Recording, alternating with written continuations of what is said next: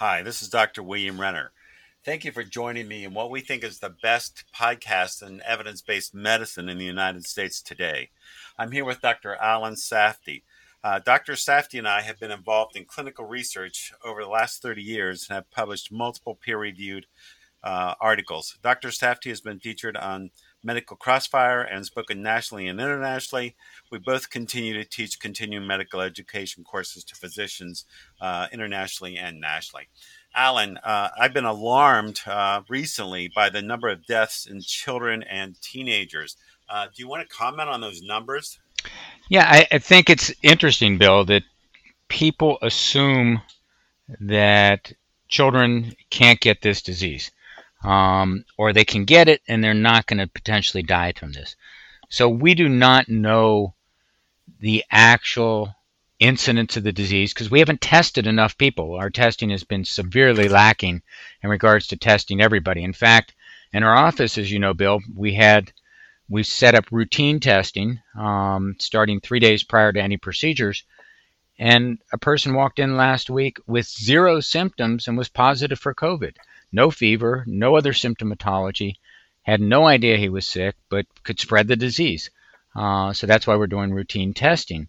So if we look at deaths from COVID-19, they vary hugely by age group. So yes, previously, and a lot of this data is up to early May, so we've had a lot more deaths since then.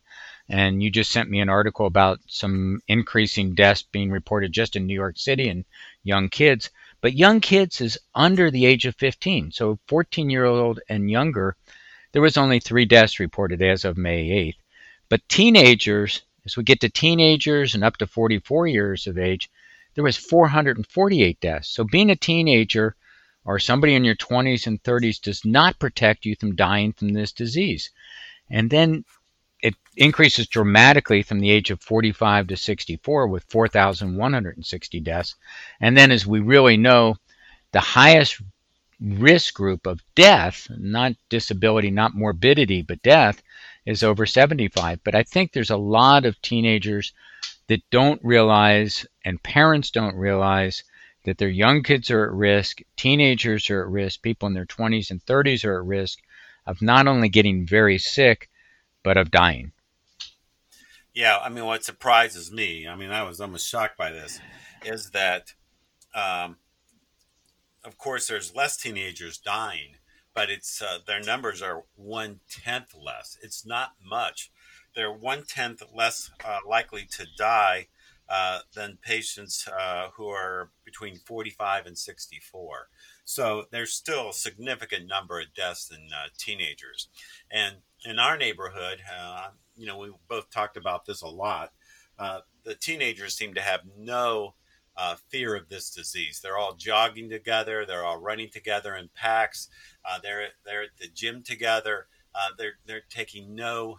From what I can see, I've seen very few teenagers wear masks, almost none, and I see very little social distancing in teenagers, and that's alarming. The other thing that's alarming, as you mentioned, is that there's been more than 161 cases of multi-system inflammatory disease, pediatric multi-system inflammatory disease in children in New York City. Now, New York City is probably the only place that we actually have good numbers on because they've done actual testing and people are very aware of the disease in New York City.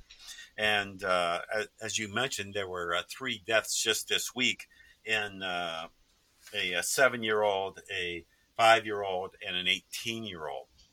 The 5-year-old presenting with a headache and just progressing to severe brain edema and death. This is a very serious disease that doesn't seem to be having the attention of parents and teenagers that I believe that it really should.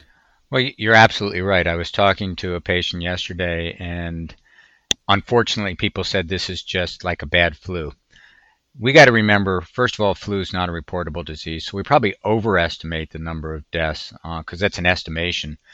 And secondly, the flu occurs over a many month period of time. We're looking at deaths just over 2 months right now that have far surpassed anything that we've ever seen with influenza and is going to continue and has continued well past the point that we ever see influenza, and will probably come back in the fall, and we have no natural immunity.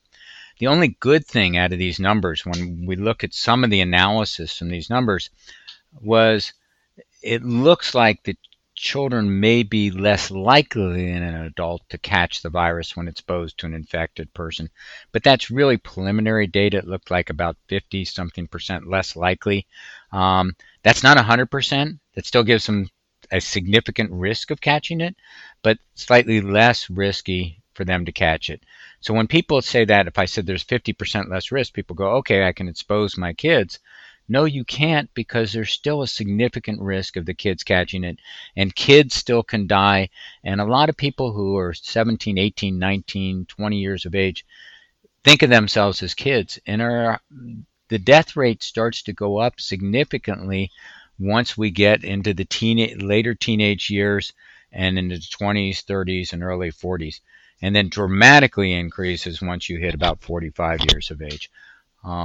So the high risk group, yes, the highest risk group, 75 and older, but still, as of May, over 4,000 deaths in the 45 to 64 year age group, and close to 450 deaths. And this is before we started to see a lot of the surge in death rates. So people have to be, as you said, extremely cognizant that asymptomatic people can spread it. Social distancing should be with us for some time. Wearing a mask, especially when you're in public. Don't go into a grocery store without a mask. Don't expose other people. The mask is not just to protect you, it's to protect other people, because you could be infected and not know that you have it. Thank you, Alan, for that great discussion on COVID-19. Well, if you liked our podcast, please subscribe, hit the subscribe button below, and please tell your friends about our podcasts.